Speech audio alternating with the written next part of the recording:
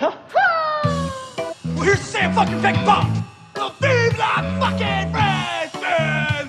How'd it get burned? How'd it get burned? How'd it get burned? That's what she was there for. That was the plan. Give you a boner. And you got one. Hi, fucking yeah! A, B, C, D, E, F, G, H, I, J, K, L, M, N, O, P, Q, R, S, T, U, V, W, X, Y, Z. Hello and welcome to episode 104 of The Complete Works Season 1, a deep dive into the career and films of actor Nicolas Cage. My name is Mike Smith, and joining me on this journey into the depths of true cagedom is my friend, co-host, and fellow cageaholic, Mike Tricio. How you doing today, Mike? I'm doing great. What a little fun surprise this episode is. Like, I didn't know it was a thing, and then I forgot about it, and then you were like, hey, we're doing Cage. And I was like, oh yeah, dope. So here we are. Yeah. Well, I think on last week's episode, we had said that we were going to do the next Goldblum movie, which is Minnie's First Time. And we will talk about that next week. We will get in on that. But we had kind of a window where we could talk about the movie we're going to talk about today because Nicolas Cage out with a new movie. It's available on video on demand right now. And I was actually able to watch it at the Roxy Theater, the indie theater near my house from Missoula, Montana. They were showing it in the Roxy Annex, which is where they show kind of the smaller movies that nobody goes to see. That's nice, that's right up your alley. Where they placed this movie. So yeah, we are back with another Nicolas Cage movie this week, and this is one that was pretty high on my radar for a long time. Like, I was pretty pumped for this movie because, you know, in a post-Mandy world, suddenly a lot of very exciting Nicolas Cage projects were starting to get announced. And we have seen some incredible work come out of that in the last couple of years. I mean, we just got Pig like 3 months ago, Mike. That was already 3 months? That's fucked up. Yeah, I think it was July that came out. Yeah, wow. So I guess July, August, September. It's about to be October, so 3 months. 3 months. Okay. But yeah, so whenever a new Cage project gets announced, it always feels like the wilder the plot synopsis is, the more pumped I am to see the final product. You know, especially if Cage is collaborating with people who seem like they're going to bring out the best in each other's sensibilities. And when it was announced that Nicolas Cage was going to be starring in a new movie from director Sion Sono in his English language debut, that was definitely something to pay attention to. So full disclosure, I have not seen any Sion Sono movie. Yes, correct. Me neither. So we're both kind of coming at this from the same page. But he's somebody who has been steadily working in Japanese cinema since the mid-'80s. And over the decades, he's kind of gained a reputation for his very outlandish, subversive work. There's a huge cult following surrounding a lot of the movies of Sion Sono. So for he and Nicolas Cage to join forces was a pretty exciting prospect, especially when Cage, during pre-production of this movie, called it the wildest movie he'd ever made. Wow. And that's a tall order there. Yeah. You know, Nicolas Cage said it was the wildest movie he ever made during pre-production. Sion Sono actually disagrees with that sentiment. He gives that award to Wild at Heart, which is also his favorite Cage performance, by the way, kind of what he was trying to channel from Cage with this movie. But the idea was enticing enough where that pull quote from Nicolas Cage, that this is the wildest movie he'd ever made, was actually in the trailer for this movie. They quoted himself? They quoted Nick Cage? It's if you watch the trailer for this movie, you know, there's a couple of like critic blurbs, and then it says, the wildest movie I've ever made, Nicolas Cage. Wow. Which is some pretty baller shit right there. Yeah. And it's on the poster and everything like that. Like, they took that quote and they ran with it. So it's fully being sold on the idea of putting Nicolas Cage in a batshit insane movie. And now we finally get to talk about it. And if they really accomplish that, it's Prisoners of the Ghostland. My granddaughter has been lost to us. I would have her return to me post-haste. And you, sir, I am told, are the man to do the job.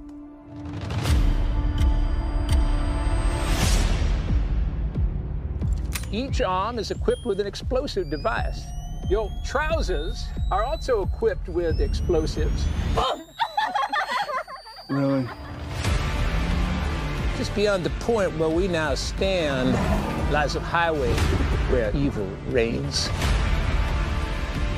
What is this? At the end of 5 days, if you have not returned with Bernice, well, I think you get the idea, son. Godspeed. This is the Ghostland, a land of no escape. We are not the ones who hold her captive. It's been 2 days, and still she is missing. How do I get out of here? You must surrender to fate.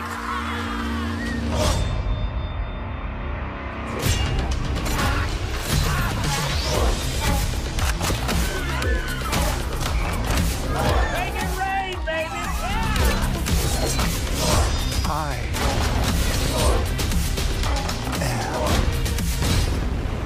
am radioactive. No one escapes the Ghostland. No one!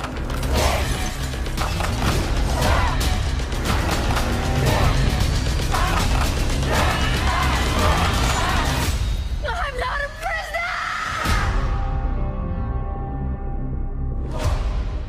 So Prisoners of the Ghostland actually made its debut earlier this year at the Sundance Film Festival, where it got picked up by RLJE Films for distribution. They also distributed several other recent Cage movies like Mandy, Color Out of Space, Dog Eat Dog, and A Score to Settle. So there's that one too. The reaction out of Sundance for this movie was slightly more mixed than expected.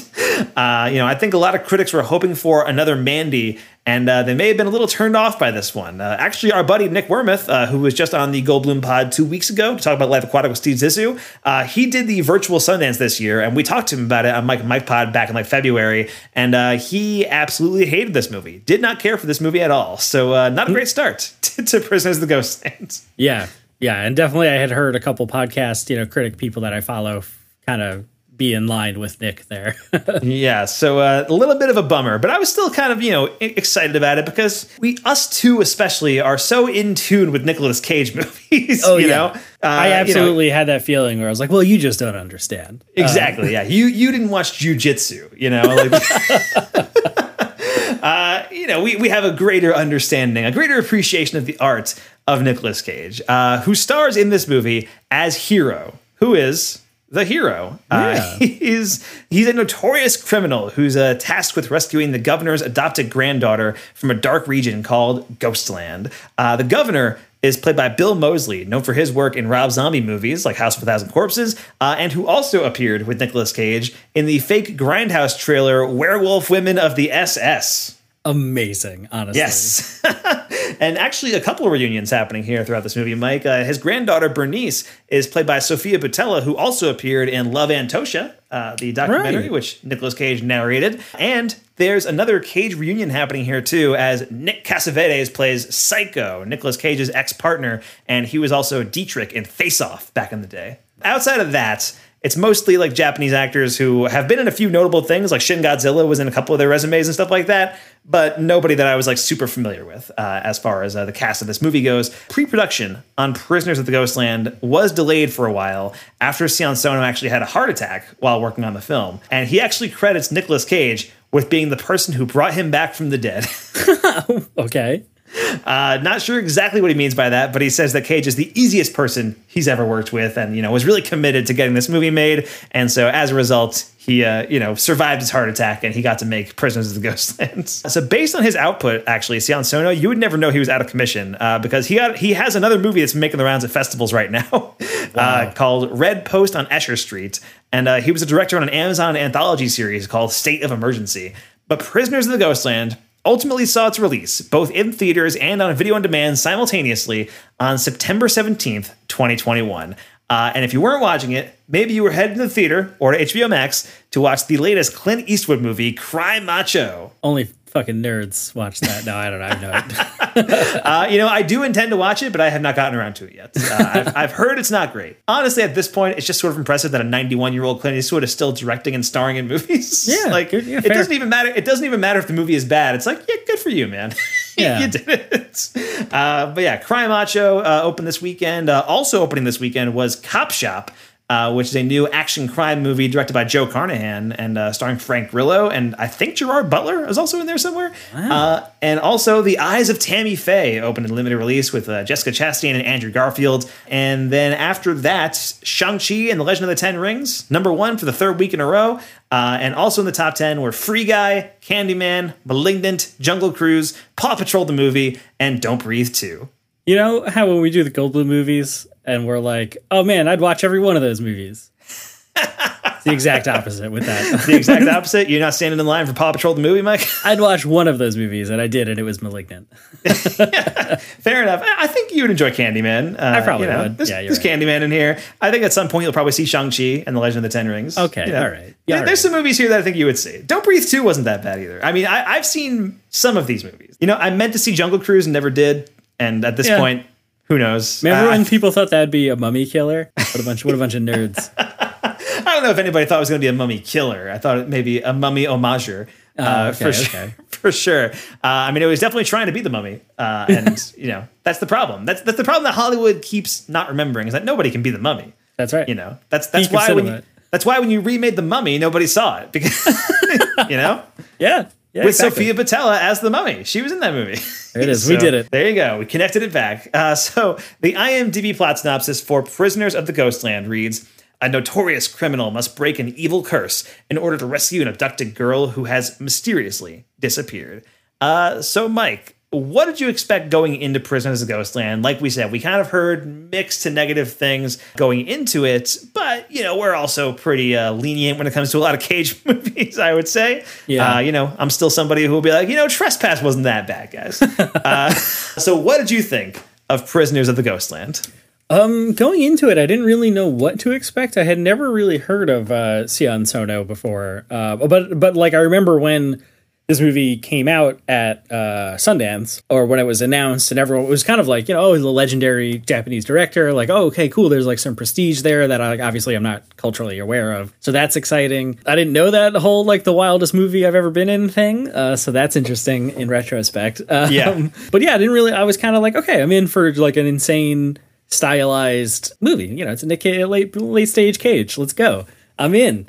And I don't know is this a movie? I guess is my reaction to it. I mean, no, I'm kidding. It definitely is a movie for sure. And there's some stuff that I think is really cool, but it's the sets and stuff like that. It's the thing right when you kind of have it was paced really well. When you have to stretch for a compliment. Although I was actually the lighting design was so great. Oh, incredible! Yeah, I was genuinely impressed with the sets, even though there's only 3 or 4 sets where everything takes place. Right, but it's a very lived-in environment, and it's really immensely detailed. The production design is really cool. Is incredible. Yeah, they're really dense and detailed and huge, literally giant, especially the Ghostlands set with the giant clock and everything. Yeah, and I just kept thinking about if this was a Marvel movie, it'd be 3 guys on a green screen stage, but this guy, they fucking just built this entire thing or found a warehouse that they could build onto or whatever. This crowd would be 3 people that are just cut and pasted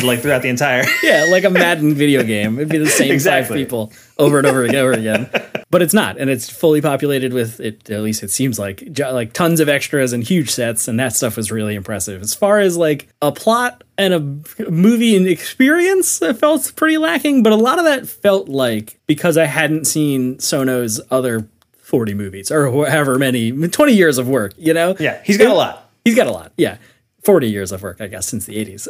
So it was I kept thinking about if you had no cultural awareness of Quentin Tarantino or something like that, and the first movie you saw was Once Upon a Time in Hollywood, you'd be like, why does he keep showing that girl's feet all the time? That's how I felt about this, where it's just what is this? I feel like I don't know the style or the cultural touchstones and all that stuff, obviously, around where this is coming from. So it's just what is happening? And it's flashbacks within disjointed timelines and all this crazy shit. So it's fine, I guess. I watched it with a friend who was just what is happening, and I was honestly, I can't tell you. I'm sorry.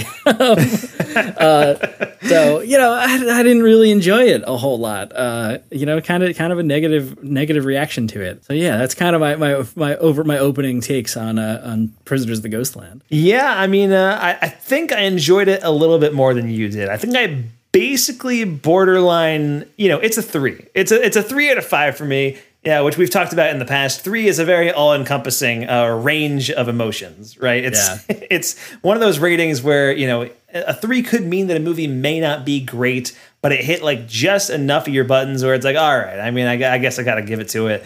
I got to go for it. And there's like enough here where it's like, this is pretty cool, but it just feels like this is a hugely missed opportunity. And it's kind of what it feels like with Prisoners of the Ghostland. It's like, this movie is an amalgamation of so many movies that I think rule. It's Escape from New York, and it's also Hell Comes to Frogtown, and it's also Army of Darkness, and it's Yojimbo, and it's I completely blanking on what the other like major thing that I clocked was, but it was like there's a lot here. There's a lot of like different movies that are kind of just being like thrown into a blender at once, and you've got Nicolas Cage, who is very good at playing those kind of crazy like amalgamation type characters. But I take umbrage with Nicolas Cage saying this is the wildest movie he's ever made, because I don't think it is even close to being that. I guess it depends on what you think of like in terms of wildness. I think on paper this could be the wildest, and he said that quote when it was in pre-production. I could see maybe like going into the movie being like, oh man, yeah, this is gonna be crazy, it's gonna be wild,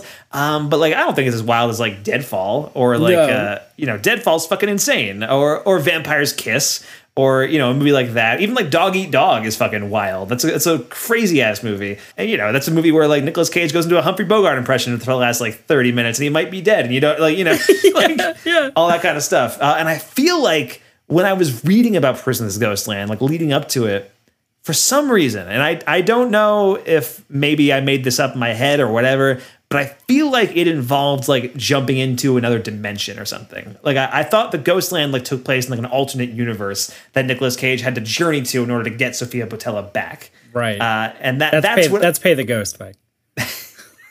Also a wild movie, Mike. Yeah, sure. But I feel like that was like part of the description originally, and that's not really what it is now. I mean, this takes place in this sort of like post-apocalyptic Japan, where it's this like big settlement called Samurai Town, and this like evil governor. It's Road Warrior is what I was thinking. It's definitely Mad Max for sure. Yeah, it's Mad more than every other movie I mentioned. This is Mad Max to a T. It's this like evil entity who has this like big harem of women and all that stuff, and he's bad, and Nicolas Cage is good, and he has to like rally the people to fight against him and all that stuff.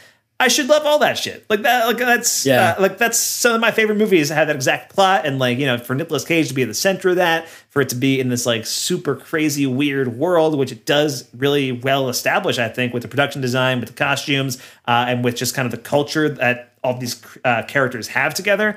I think all that's good, and for some reason, it all just kind of falls like a little bit flat. It's weird.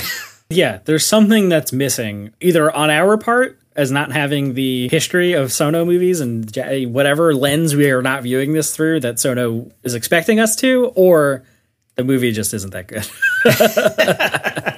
That is a possibility. I mean, I think the movie is basically fine. And it just like it has enough elements that I'm into, but I think it just doesn't do enough with those individual elements, or like they all feel like a thoroughly average version of those elements, with the exception of like Cage at the center, who I think does get some fun moments, but it feels like, you got Nicolas Cage, you got this setting, let's do something crazy with it. And then it doesn't really do that. Yeah. I felt like there just wasn't enough cohesion in anything sort of. I'd agree with that too. It feels like, cause like it begins, I think Cage has like 1 or 2 lines in that like prologue thing, at the bank. And then he doesn't talk for a really long time. And I was like, my name is Fire and Blood, or whatever. Yeah. Yeah.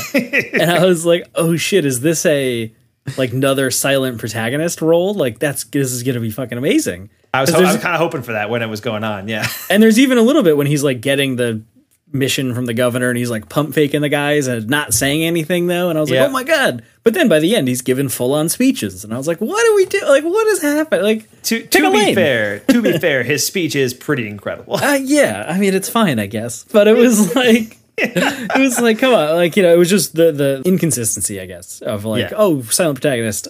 Oh, no, not at all. I am like 70% sure this movie was made just to get Nicolas Cage to scream the word testicle. Yeah, 100%. I'm pretty sure that was like the main thrust of like, well, I mean, it needs to exist for this reason. Yeah, I've got this idea, and it's Nicolas Cage yelling testicle. How do we make a movie? Yes. Can we get 100 more minutes out of that? Yes, exactly. So like I said, there's that bank robbery thing, the opening credits or whatever, and it's kind of like we're in Samurai Town, and the guy's like going into the sheriff, whatever, the jail, and there's all these like fake wanted posters on the wall and stuff. And a couple of those wanted posters are for like anime characters that I recognized. Really? And I was like, oh, okay. Like we're establishing cartoons, anime. We're in that kind of heightened universe. Like it's going to be like that. And then, but even having that as like an expectation from then on still didn't, tamp. It didn't work, I guess is what I'm saying. I was like, so close. I'm surprised I didn't recognize them too, Mike, because as you know, I'm big into anime. You're the resident anime guy now. Yes, I've watched 2 episodes of Star Wars Visions, so I'm a big anime guy these days. Yeah, it's pretty good. It's not the first episode of Star Wars Visions actually fucking rules. It's really I'm sure it does. Yeah, yeah, it's weird. Like it's a weird anthology thing, complete tangent. But like the first episode is like this really cool like black and white like Sith versus Sith like very minimalistic anime thing. And then the second one is like this very like silly cartoony thing for kids about the power of rock and roll in the Star Wars universe, and it's wild. Incredible. I have not watched anything past that, but they're all like 15 minutes long, so it's like an easy like, hey, I got 15 minutes to kill. I'll watch a Star Wars Visions thing. It's pretty nice. There you go. The world that this established, I think, is so big and expansive, and like I think a fun world to explore. I just wish this movie felt like it would explore it more, Yeah. or if it had more interest in exploring that stuff. Yeah, because even like the ghosts and the ghost lands, and like it spends a long time explaining that stuff, and I don't know what it is. And then I feel like it doesn't do anything with it. Like they kind of blow up at the end, and then that's it. Like it's a nuclear explosion. Somehow everyone walks away and it's fine. And it's like, what is going on? What is this? Oh yeah. Well, I guess we'll talk about that in a little bit. But it was just, there was a lot of moments where I was just like, and then there was no other reaction. It was just like, what is this? Yeah. So what did you think of Nicolas Cage in Prisoners of Ghostland, Mike? I had read the script and I met with Sono-san. We didn't even make the movie yet. I said it in a magazine. This is going to be the wildest script I've ever made, and that transmogrified into the wildest movie I've ever made, and I stand by that. I was just excited to be able to be in his vision, and I knew that his vision would be different, and I wanted to play in his world, and I knew because he had a specific surrealistic vision that I could also go surrealistic with performance style. It's no secret that I've tried to challenge the boundaries of what can be done with performance at great risk, but I've been blessed to work with filmmakers that have allowed me to do it. And I knew that his vision would support that. So coming off of Pig, it was like, yeah, man, go. Now let's go back to Western Kabuki. Oh man, I wanted to like him so much in this movie. I mean, he's fine, I guess. He's doing his Nick Cage late period action guy thing though, which isn't that great. Like Willy's Wonderland, right? Is that also? Sure. But he's fighting animatronics, so it can still just be Nicolas Cage. And this is like, we put a helmet on Nicolas Cage so we can just always have a stuntman for everything. And I feel, I don't know. It was just kind of took me out of it.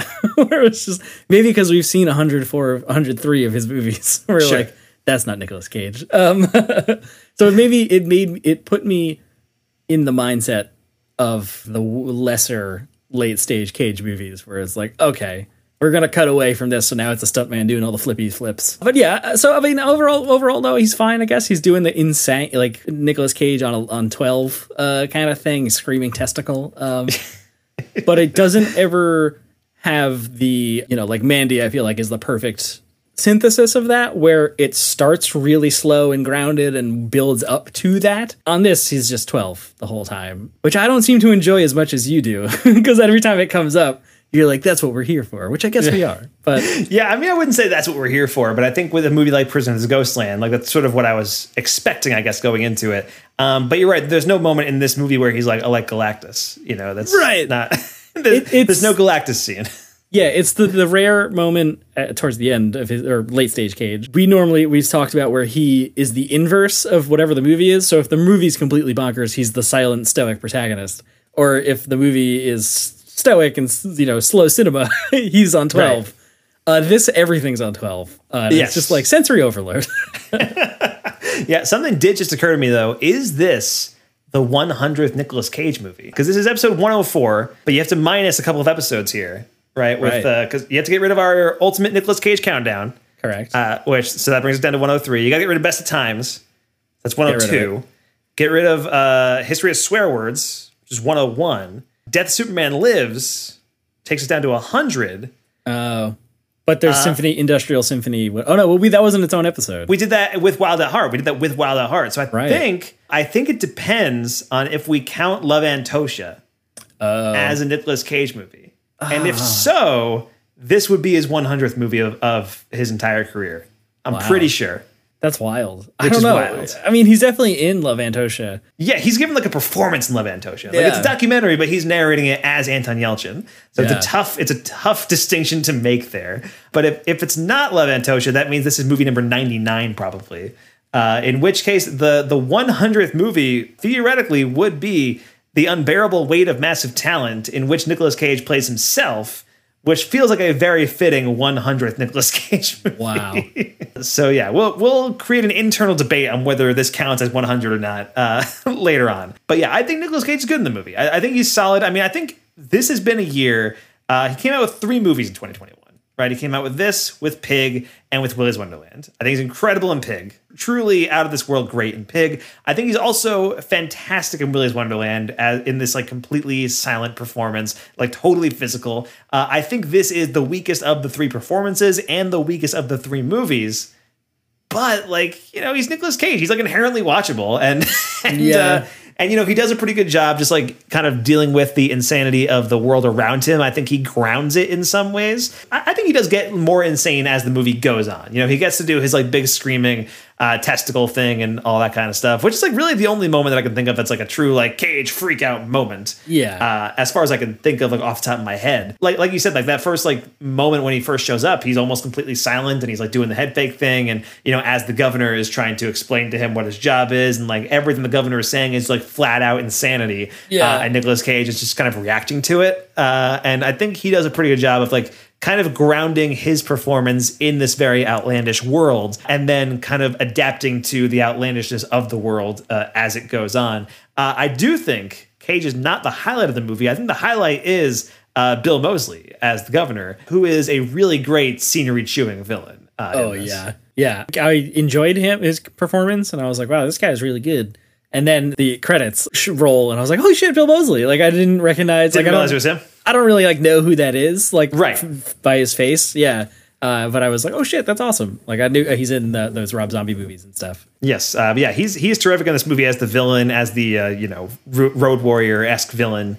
Or really the Immortan Joe or whatever you want to call it. Like he's the Mad Max villain of Prisoners of the Ghostland. And I think Sofia Boutella was pretty good too as Bernice. I feel like she was having like a moment like in the mid 2010s where she could have like broken out in a really big way. And I feel like it didn't quite come together. Like she was in Kingsman, right? She was like the henchman to Samuel L. Jackson in Kingsman. Right. I just remember that Samuel L. Jackson was the bad guy in that movie. That's why that movie rocks. Yes, yeah, he's really good in it. But yeah, and she was like really cool as like Gazelle. She had like the metal legs and stuff, and did all these cool fight scenes and stuff. And so she broke out from there, and then she was in Star Trek. And then I think The Mummy was supposed to be like, okay, Sofia Boutella is like in Hollywood, she's going to be in movies.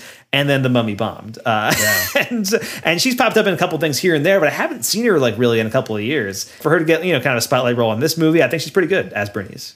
I mean, obviously you would have noticed in your research, but who was the lady in red in Kill Chain? It's not her, right? No. Right? Okay. I couldn't remember. I mean, I have to look it up now. But I don't think so. Probably not. That'd be wild, but I don't think it is. No. Kill Chain, the woman in red was played by Annabelle Acosta from the HBO series Ballers. Okay. Sure. Yeah, she's on Ballers, and she was also on Quantico on ABC. Those are kind of her 2 big credits according to Wikipedia. And she was on the MacGyver TV show, which we talked about What were we talking about recently? Where we talked Hawaii 5-0. We're talking about Hawaii 5-0, which, by the way, you were right. There is a new version of Magnum PI out there. What? That's fucked up. I saw a commercial for it. It's on TV right now. I hate that I was right about that. And the guy does not have a mustache, Mike. That's the whole point of Magnum PI. Point. The M stands for mustache. It's mustache Magnum PI. What was the next question I usually ask? How do you think this role fits into the roles that we've seen Nicolas Cage play so far, Mike? Yeah, so you name checked already Jiu-Jitsu, because that was the one that every fight scene was like, this is fucking Jiu-Jitsu. All these martial artists, awesome fight scenes, and then also Nick Cage's stuntman. Right. Yeah, you know? So there's that. And that was also like a bonkers sci-fi, you know, I feel like Prisoners of the Ghostland is science fiction in some capacity. And then also Willy's Wonderland, similar deal. And I guess also Deadfall, because there's a Deadfall reference, I think. Yes. Yeah. There's one moment where Nicolas Cage shouts, "Hi, fucking yeah!" Yeah, like a couple times. Yes, and that felt like a deliberate Deadfall reference for specifically us and no one else. Yes. Oh yeah, absolutely. I was like, this is from Deadfall, right? That was even in our theme song, right? At one point. Yes, yeah, it was. Yeah, is it still in our theme song? I don't remember. It's been a long time. Yeah, I mean, I don't think the theme song has changed at all. We haven't changed this. Okay. Yeah, since Kyle updated for the Cage theme song thing, so yeah, that's still in there, which is wild. There it is. Yeah, he said "Hi fucking yeah" again, and that was a lot of fun. I'm glad you mentioned that because I would have forgotten that. That's good. But just imagine you in the Roxy Annex with like 3 other people, be like, "Oh shit, that's the thing." And how did you know exactly what happened? I was in the back. There were 3 other people in the Roxy Annex, a little further up, and I think one of them looked back at me when I was like, "Holy shit!"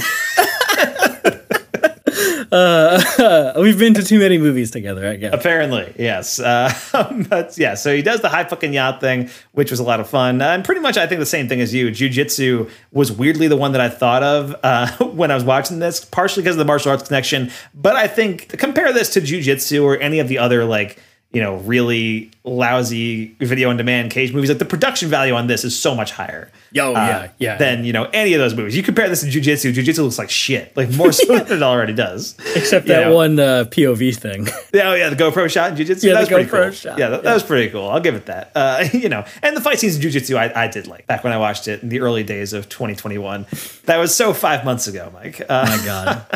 But I think the production value, like compare this to Jiu-Jitsu or Kill Chain or A Score to Settle, or like any of those movies. Like this looks so much better than any of those. So for that reason, I think it's worth checking out if you're a Nicolas Cage fan, just because, hey, it's a movie with like kind of a budget. Like that's interesting. But otherwise, pretty much what you said. Jiu-Jitsu, I think Willy's Wonderland, I think there is some similarities to the performance in that movie. But of course, Willy's Wonderland is a much more comedic film. Whereas Prisoners of the Ghostland, it definitely has comedic elements to it, but it is just, it's trying to be like a sincere Road Warrior ripoff. All right, so let's start running the movie down scene by scene. And since I saw this in the movie theater and did not watch it at home, I was not able to take notes or anything like that. So I don't have like a really detailed, shot by shot, like this is what happened kind of deal in the movie.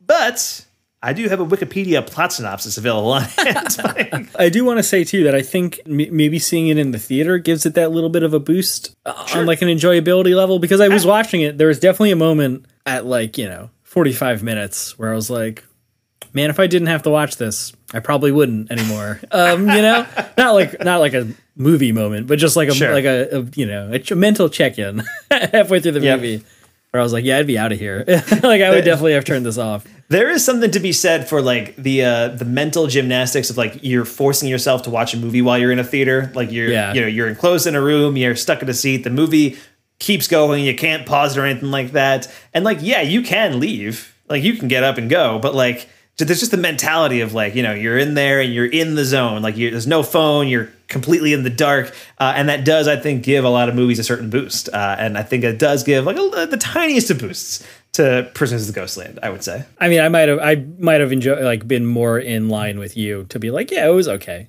I I didn't enjoy this. So let's start running the movie down scene by scene, and by that I mean we're going to start reading the Wikipedia synopsis and kind of just talk about the movie as we go, like as far as it goes. So the movie opens in a region in Japan devastated and quarantined years ago in an accident in which highly volatile nuclear waste was spilled after a crash between the waste transport and a prison bus. A settlement called Samurai Town is ruled by an unscrupulous governor who has blended elements of Japanese society, both modern day and pre-modern, and the old American West together at his whim, and is keeping a harem of adopted granddaughters as his sex slaves. So that's the first sentence. That's a lot to take in. That's one of there's a lot of commas doing a lot of heavy lifting in that sentence. Yes, there is. And two, you don't find any of that out for over an hour.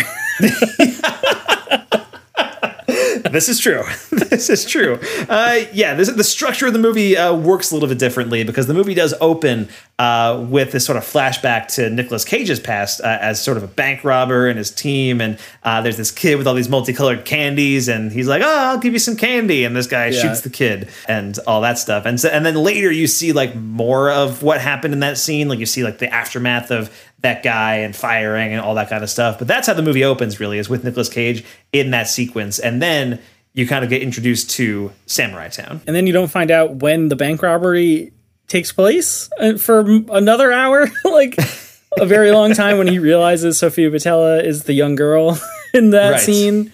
You're like, oh my God, what is happening? But up until now, it's pretty cool. You know, the bank robbery scene's pretty cool. The gumdrops or gumballs like raining out of the machine after the kid gets shot. Right. It's this thing, a recurring like flashback memory for Cage, and that's like really cool, like, you know, visually, of all the gumballs flying everywhere. And then Samurai Town is just cartoons. Yeah, basically. Just a cartoon world.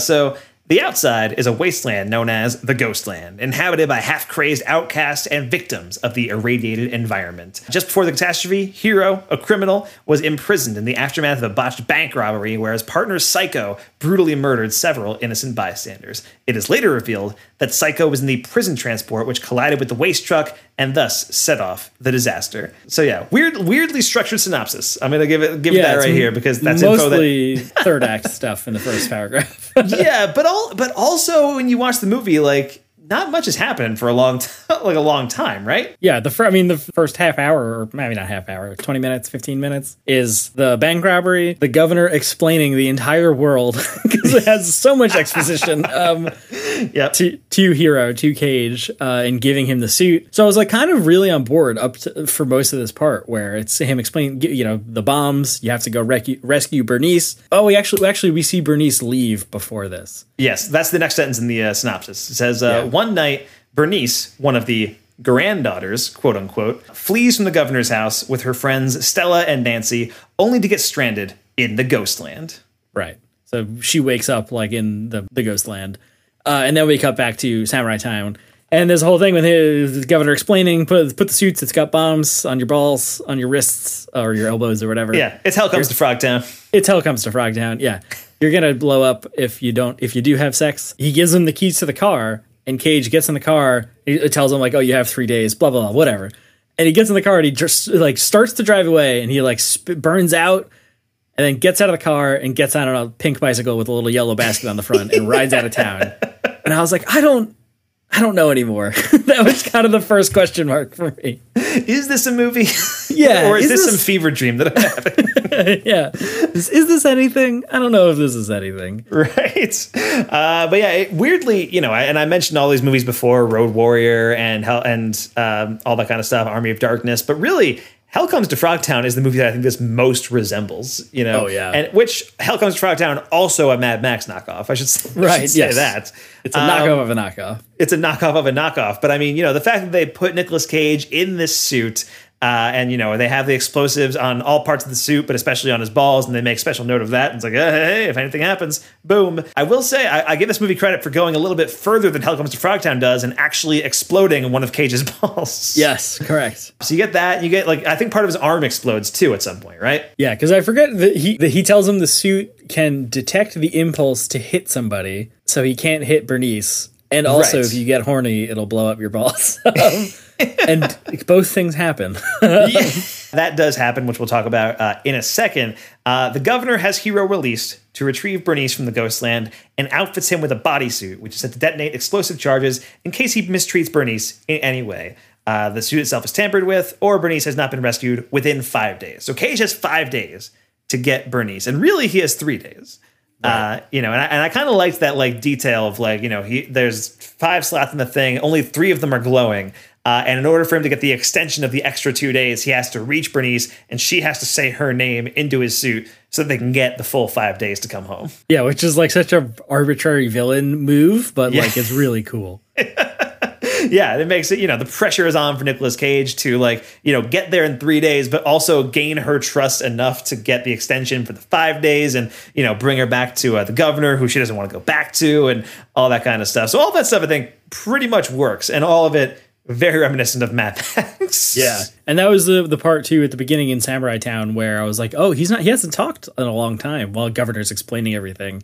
Yep. And then Yashihiro, I think, or is the governor's like henchman guy, yes. Is like just also starts murdering dudes. And I don't really know why, just to prove what a badass he is, I think. Something like that. Yeah. Something like that. I don't know. He's cool. I liked him a lot. His character was neat. He was pretty cool. Cage does have a line here where, the governor's explaining to him that, his granddaughter has left, and he shows her a picture of Sophia Patella, and Cage sees her and like kind of makes a comment like, I could see why you want her back, like implying that she's one of his sex slaves, and somebody's and like, what a mouth on this one, like, Yeah. What's really strange too, there's a lot of, this was the thing that I was like, oh, I don't know, am I just not enough of a Sono stan, which is that I'm not one at all. Right. With like all the chanting and singing and stuff that's going on with everybody all the time forever in this movie, especially in Samurai Town where they're chanting like governor when he shows up. And then after he says that comment, I think they chant something until Yashihiro is going to like attack. I don't really remember. There's just a lot of like weird sing-song stuff that happens in this movie that's like just creepy and weird.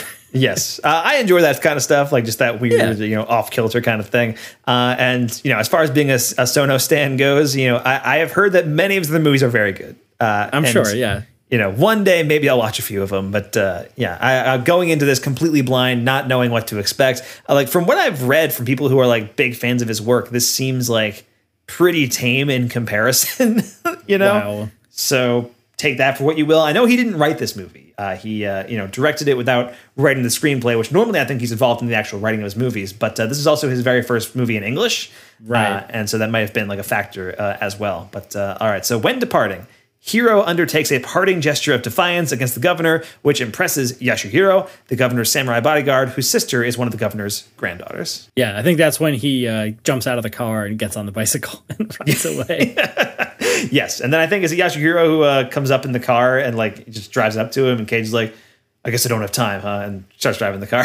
Yeah, that's exactly what happened. Yeah. Yes. All right. So upon entering the Ghostland, Hiro is intercepted by a band of mutated men, suffers an accident, and is taken by the outcast of their cult-like enclave and their leader, Enoch. So this is like it's kind of like a little Mandy-ish, right? Those like the Black Riders guys from Mandy. That's sort of what these dudes all kind of look like. But you don't really ever get to see anything, right? They're kind of backlit in front of the headlights of the bus and all this stuff. And Cage guns it at them and they're in his car. And then I think it just like goes to white and fades back in and he's crashed flipped his car. Right. Like, all right. Yeah, and he kind of wakes up, and then he's in this, like, the Ghostland town, and they're, seeing this, like, mysterious stranger who has arrived, and then there's this whole sequence where he's trying to find Bernice, and it says he finds Bernice among them, but she is half catatonic from the trauma, and basically he's, like, going through all these, like, standing mannequin statues, and, like, taking the ceramic off of their faces, and, like, seeing humans underneath. Yeah. And, see, like, just trying to see which one is Bernice or not until finally he reaches her. Yeah, that scene was really cool. But there's about 10 minutes where he's just on the back of a cart being dragged through Ghostland. And you're like, what the fuck is going on? But this was the moment where I was like, oh, this is a real set with real extras that's not just CG stuff in the background. Like, because it's a long sequence where he's just going to see every section of the Ghostland. All the different people doing different dances and chants and stuff like in that giant courtyard in front of the clock as he comes in. Where I was like, wow, this is actually really fucking cool. Like, this is wild. That's the thing. I feel like there's enough here in this movie that is cool that it's going to get like reclaimed down the line somewhere. I can see it, yeah. I could see like, 20, 30 years from now, this becomes like a midnight favorite kind of thing at like, repertory screenings, or like Vinegar Syndrome puts out a Blu-ray or whatever the equivalent of Vinegar Syndrome is 30 years from now. Yeah. And, does that thing. And, everybody's like, oh shit, Prison of this Ghostland, like everyone's favorite Nicolas Cage movie. like it has that kind of energy, right? Like it has the kind of energy like a Hell Comes to Frogtown or whatever. A movie that like if I saw Hell Comes to Frogtown back in the theaters in 1987 or whatever, I probably would have dismissed it. I probably would have been like, this is really stupid. And now being able to watch it on Blu-ray, I'm like, yes, the genius of Hell Comes to Frogtown. Truly a masterwork of the era. Yeah. This deserves a boutique Blu-ray release. Exactly. Prison of the Ghostland, I don't think it's as good as Hell Comes to Frogtown, but like future generations might. And I think it's like stuff like this that would encourage them to feel that way. Just the weirdness of the whole world that creates in the Ghostland and this mannequin sequence and all that kind of stuff. Yeah, and they explain the mannequins, and I don't really like they're hiding them from the ghosts or something. But like I said, they go to great lengths to explain everything, and I don't understand it. Exactly. So as he prepares to transport Bernice back, Hero accidentally triggers one of his suit's explosives, which destroys one of his testicles and renders him unconscious. Accidentally is a strong word. So what exactly happens in this sequence? He's trying to get Bernice to say her name in the thing, right? To get the extra 2 days. Yeah, so he like throws her on the cart because she's still 90% mannequin. Yeah. Or, inside the mannequin. Get back to his car. Trying to get her to say the thing. She won't speak. So he starts to take the mannequin off of her, like and it's also like in creepy, like cut up jigsaw pieces. Like it's gross. Yes. So he starts peeling it off, and he keeps just being like, yeah, take it off. And he slowly gets more and more sexual until his suit starts beeping. Oh no, he pours water from his canteen into her mouth. Okay. He's like, yeah. And he's like being all gross Nick Cage, all sweaty. And then the suit starts beeping, and he's like, what? No. And then his testicle blows up. It's like originally they wanted to take that scene out. Even my manager wanted to take it out. And I was like, well, no, because it's kind of like what's happening now, and these are dangerous waters, but like sexual assault, that you want to be very careful. You don't want to offend anybody. You don't want to treat women that way. Right. And I think that scene is kind of like a microcosm of the, warning, mm-hmm. That's why I thought they should put it back in. Which happens so suddenly too, which is great. And it I think envisioning that, because I didn't expect them to actually blow up any part of Nicolas Cage, right? Unless it was like a very end, like self-sacrifice thing. But I was picturing it like, if one of those bombs goes off, the entire suit will blow up and he will just die. Like that's what I pictured it when they were describing it. But instead, like all these like individual like small bombs are like just small enough to destroy that part of the body that they are on in the suit. And he's got the 2 that are on each of his testicles, and one of them blows up, and he's just immediately like screaming and like, holding his crotch in pain and, bleeding out on the ground. Yeah. And then he picks up his testicle and yells, "Testicle!" at the camera. Yeah, so he got that going on too. I think both Nicolas Cage and Bill Moseley, I think, get some really fun pronunciations of the word testicle. Because when Bill Moseley says it towards the beginning, he's like, "And you have bombs right there on your testicles." There, like he elongates it, He's really just a Southern chicken lawyer. Basically, is the voice he's doing. Exactly. Yes. But yeah, so Cage is now -1 ball, and he is unconscious, and now, in a nightmare flashback, Hero recognizes Bernice as a young girl whose mother was killed while he tried to escape the police after the bank robbery, and who was subsequently taken in by the governor. So not only does Cage know this girl now, like he realizes who she is, like he is, directly responsible for her position in life now as one of the governor's sex slaves. Yeah, when he's taking all the mannequin stuff off, he sees that she has like a gunshot scar on her leg. And he's like, "Oh, what a like weird scar you have." And then he has that flashback where he sees that, where the mom dies and she gets shot. So yeah, after this, now Cage is like starting to kind of come to a little bit, and Bernice is like awake now, and she's trying to figure out what's going on. And now the sentence says, "Attacked by the mutants from earlier. Hero is rendered unconscious when an explosive on his arm is set off, just before the assailants vanish." So now he is -1 ball and also -1 arm, because the suit is like designed for him not to be able to hit anybody, and if he's trying to defend himself, that makes the arm explosive go off. Yeah, but that scene actually is really fucking creepy, right? Because she crawls over, I think when he's unconscious from his testicle bomb, and says her name and like reclaims her voice, right? It's like this kind of big moment because the ghost took it or something. So he's awake now, they've got the extra time, and then they turn around and it's just all these dudes on their hands and knees, and they're like skitter, skitter, skitter, skitter, skitter, like it's got this gross skitter noise when the like mutant dudes show up and they like attack them. I was like, oh fuck, like it was really creepy. And then his arm blows up. And he keeps saying, like, no, who's rubbing up on me? And then his arm blows up. It's like, what the fuck is this movie? Yeah, I mean, I feel like when we're describing it, I can sort of take back what I said before as like, this isn't the wildest movie Nicolas Cage has ever made. I still don't think it is, but I can see why it would be in the conversation. Yeah, it's in the running, but if it was a good movie, I'd be more inclined to say. I think that's what it is, and a lot of this stuff is like wild, yes, in theory. But I need to be engaged for it to truly be wild, I need to be stimulated intellectually. I need to be watching a masterpiece like Deadfall in order to feel that this is wild, Correct. Not every movie suddenly has a robotic lobster claw, is all I'm saying. On Angus Scrimm's arm, while Charlie Sheen is the devil playing pool who suddenly shows up, and Nicolas Cage like dies from an air fryer, or he gets deep fried. Yeah, he gets deep fried. It's wild. It's a wild time. Deadfall is truly the wildest Nicolas Cage movie. I don't even know why this conversation's even being had. I guess to market Prisoners as Ghostlands. Yeah, basically. But still, Deadfall, truly his wildest film. And then it says, however, the detonation shakes Bernice from her catatonia. And so she wakes up because of the explosion, and she defends Nicolas Cage from the mutants. And that must be when she wakes up.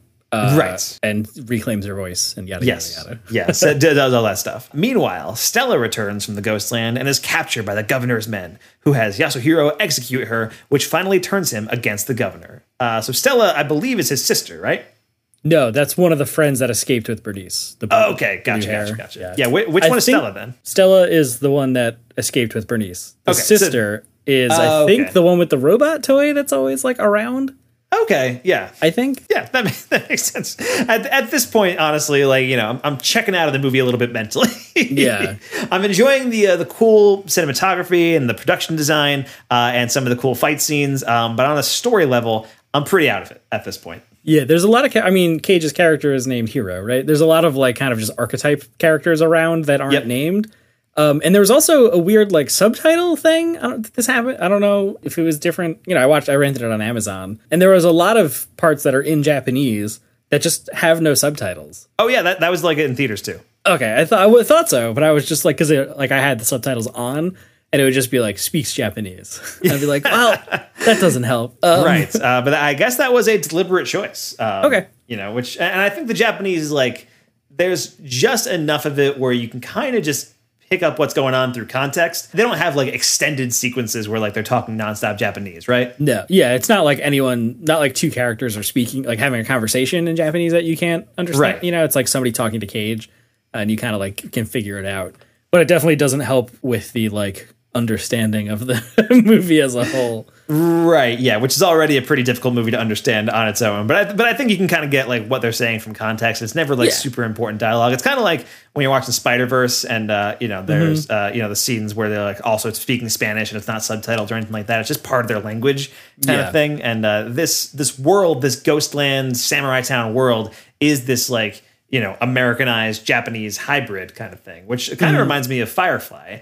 Which did you watch Firefly at some point, Mike? No, I've never actually watched like a full sit down of it, but I've seen stuff. Okay, yeah. One of the things about Firefly is that it takes place like 500 years in the future, on several distant planets off world and stuff. But like the idea is that Chinese culture and American culture have like kind of amalgamated into one culture, and that has become like the universe's culture, sort of. And that's kind of the same thing here in Prisoners as Ghostland, at least in Samurai Town. There could be much more in this world outside of the realm of Samurai Town and Ghostland that we don't know about. Yeah, and that's the one thing, or that's one of the things like that as a little bit of a knock against the movie, where it's like those are the two sets.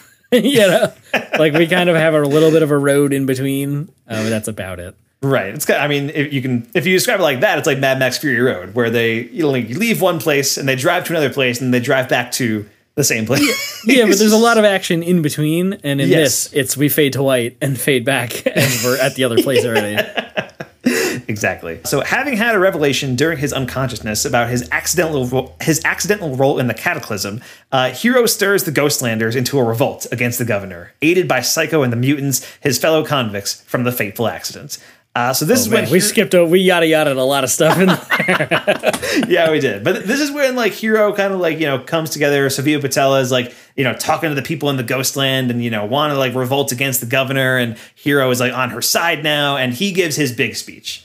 Right. Yeah. He gets to give his big speech to the people of the Ghostland who think it's hopeless. They like, you can't face off against the governor. He's too powerful and all that stuff. It's Road Warrior. It's exactly Road Warrior. And it's also Army of Darkness. Like this. And I've seen Army of Darkness more than Road Warrior. So the entire time I was just picturing Bruce Campbell, like, you know, teaching them how to like use spears and all that kind of stuff, like in Army of Darkness. But Cage has that like big, you know, speech moment, his big rallying cry. And Now hear this! Ghostlanders! Tomorrow, getting out of here. Impossible! It's impossible. Impossible?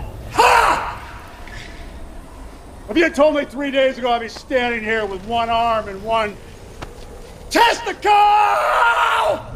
trying to reason with you, bitches, I would have said impossible too. But I'm telling you, there's a way. There is no way. Yes, there is. And if we don't stop them, they'll break free. They'll roam the world, terrorizing and killing. We'll be their prisoners forever. I wasn't afraid. It's just telling the time.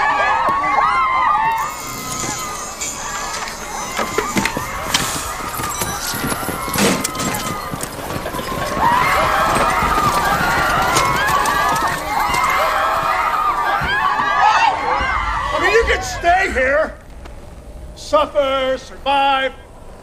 I don't have the time. I got one day to tear this shit apart.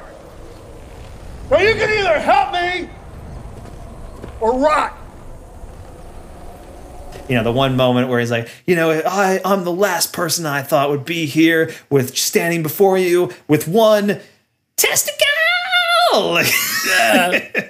You know, also just gets to really scream the word testicle, which is really great. And, you know, I think he dives into that kind of big rallying cry speech in a way. Like I was trying to think, I don't think he's ever had to give a speech like that in any of his movies before. Yeah, it's like his Independence Day speech. Exactly. Yeah, it's his Independence Day. It's this, you know, the scene in Game of Thrones when Peter Dinklage has his big speech. Let's go kill them and all that kind of stuff. Your Bravehearts, your Lord of the Rings, like, you know, there's so many movies that have like the big epic rallying cry speech to lead you into battle. And I don't think Cage hasn't really made a ton of movies in which that kind of speech would apply. You know, and I think the only one I could think of that like maybe would have had one is Season of the Witch.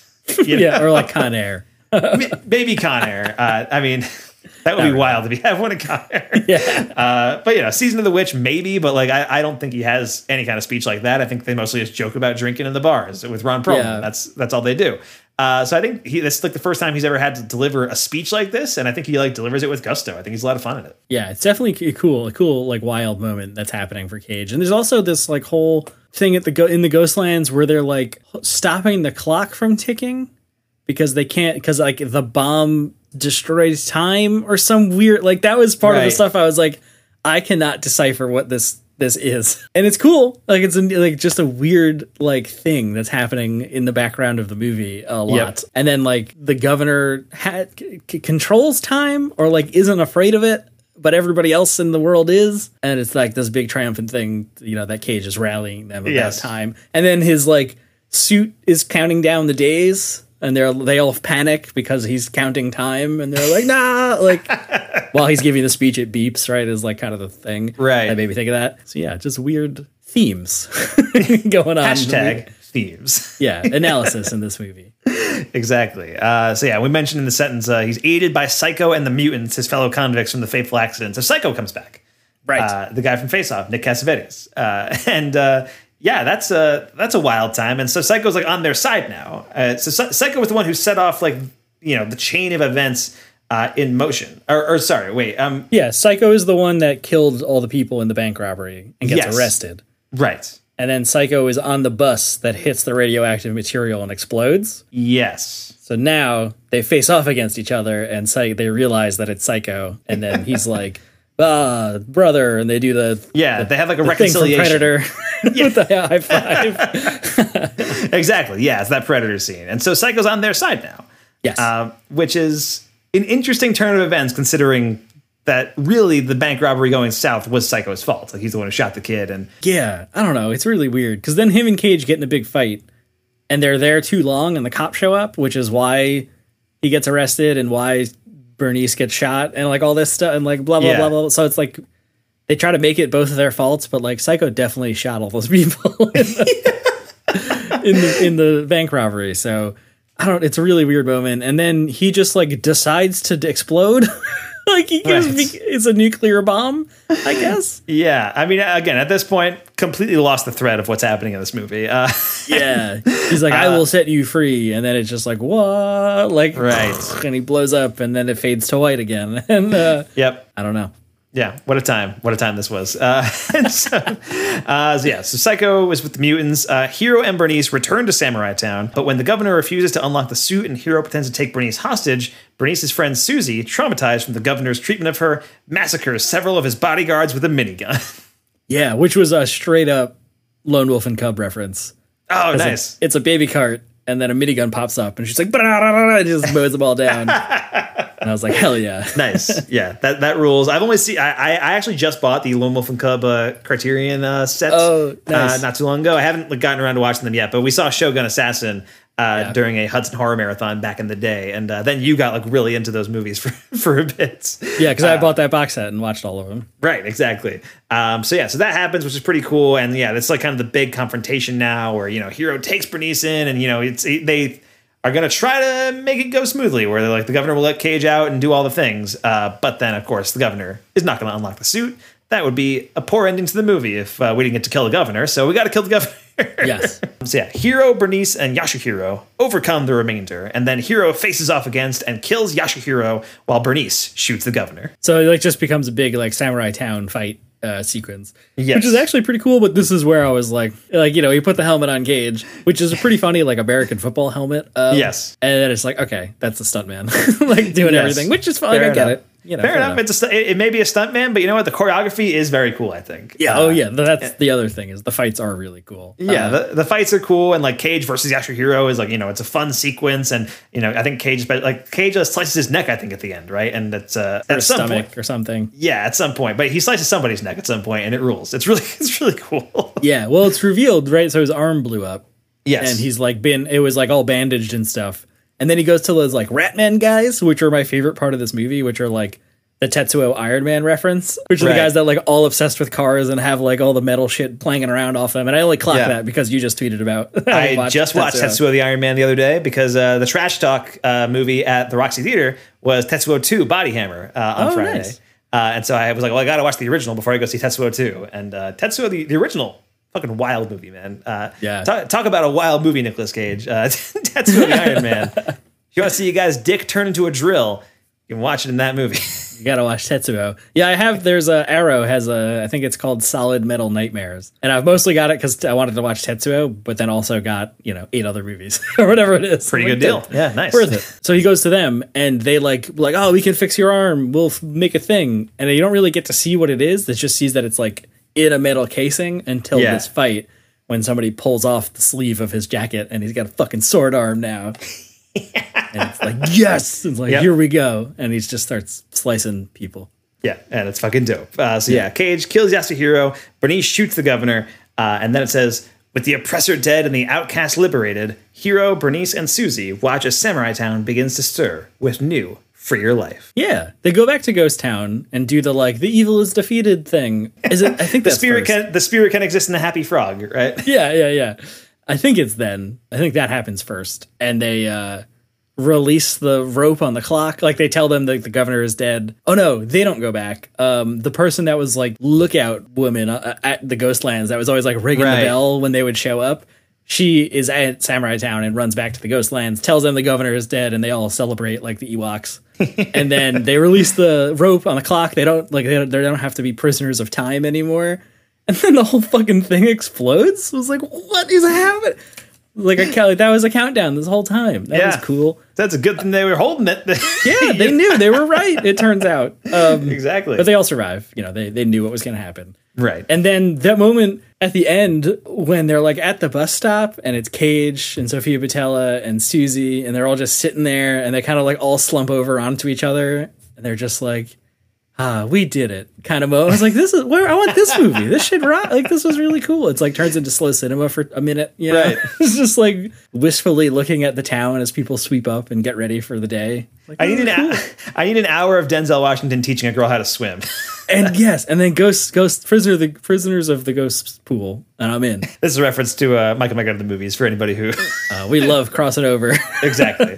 But yeah, that is the end of Prisoners of Ghostland. It kind of ends with them being like, man, I think Samurai Town's going to be a pretty cool place to live from now on. And then end credits.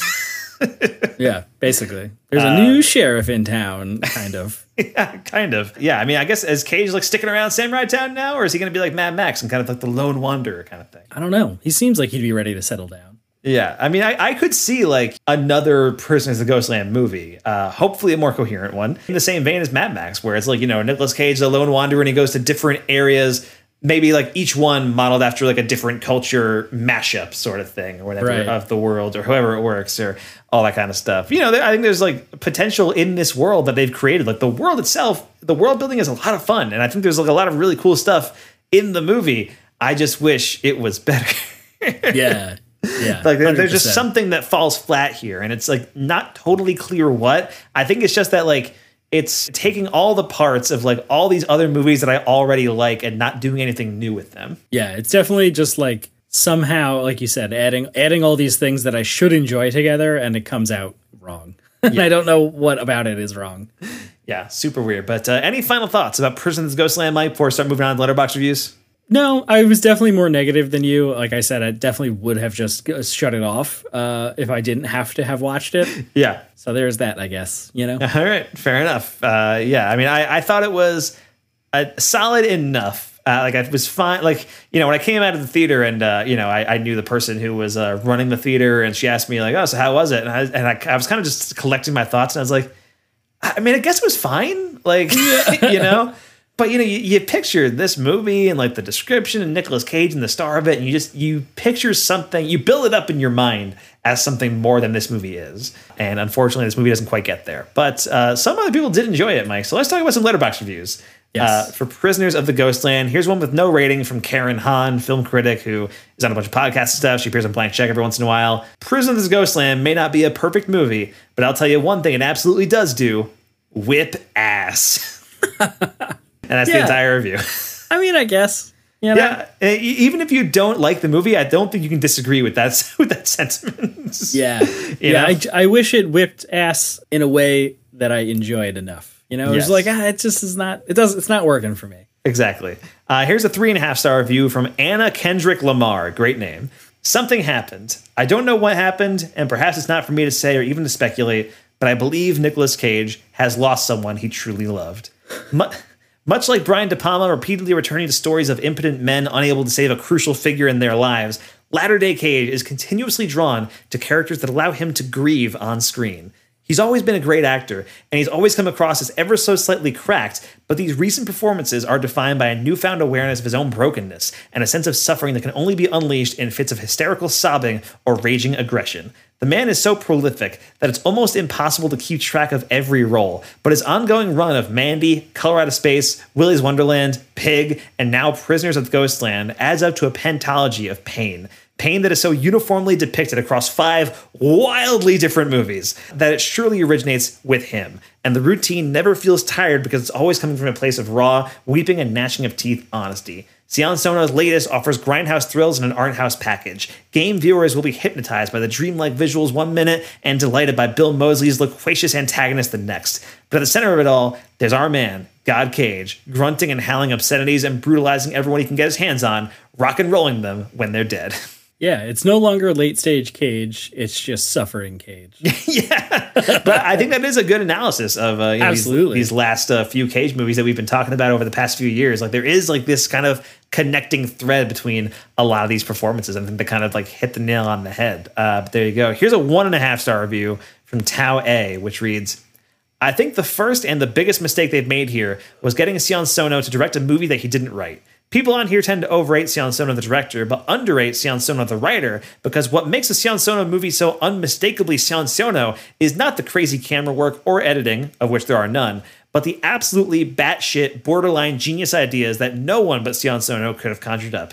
If anything, I would even argue Sion Sono's directing is so shit that all his movies would be better off had someone else directed them. Wow. So when you hand him a generic post-apocalyptic script written by some random American hacks in a language he doesn't even speak, the result is just the most underwhelming shit imaginable.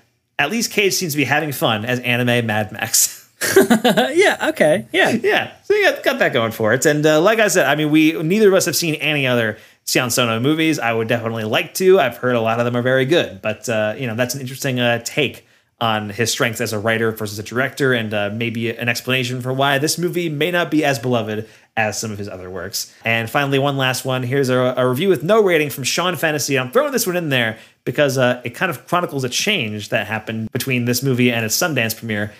Needlessly eccentric and crazy for most of its runtime, but there's a samurai battle set to Jim Croce's Time in a Bottle, and I'm only a human man, for Christ's sakes. Now, here's the thing. What? At no point in this movie is there a samurai battle set to Jim Croce's Time in a Bottle, but this is not the only review that mentioned this on Letterboxd. And these are all dated January 2021, which means these people saw this at Sundance. Right. Which means there is a samurai battle set to Jim Croce's Time in a Bottle that apparently a lot of people liked, and for some reason, it was cut out of the final print of the movie.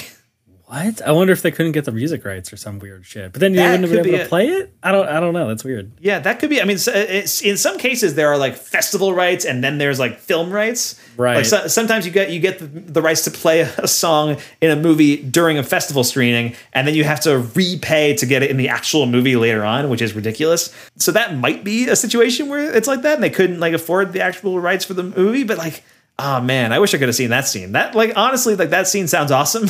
That might be worth a whole other star. Exactly. That's what I'm saying. That could like have saved the movie. So I'm wondering if like, the movie that's in theaters right now is somewhat different in other ways than the Sundance version that came out back in January. And I'll have to talk to our buddy Nick Wormuth about it, because he watched the Sundance version and he hated the movie like at that time. So it may not be super different.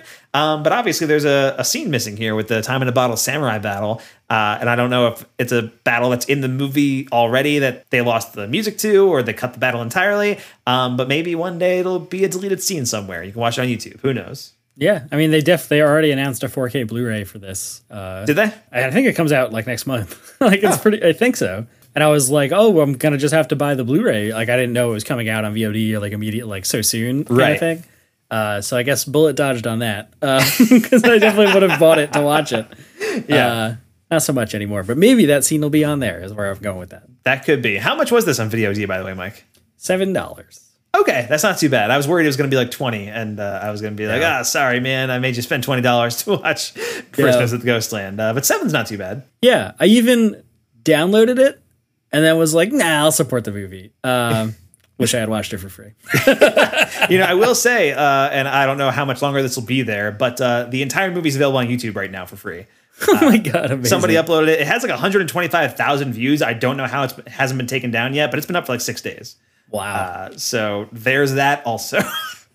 Always, check your options, I guess. Exactly. Yeah. But, if you can see Prison's Ghostland in a theater and it's a movie that you want to see, I would say that probably is the best way to see the movie, having seen it in a theater, at least. So I'm a little biased in that front. But, there you go. So that is Prisoners of Ghostland, which, is what it is. It's unfortunate. I think this was like the movie I was most looking forward to. And once the post-Mandy announcements of Cage movies kind of started coming through.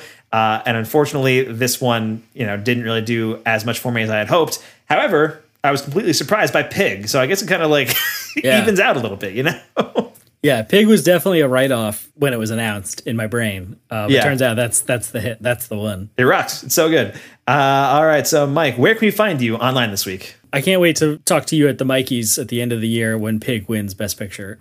You can find me. I'm not sure it's going to win Best Picture, but Cage is in the running for Best Actor right now. I can see it.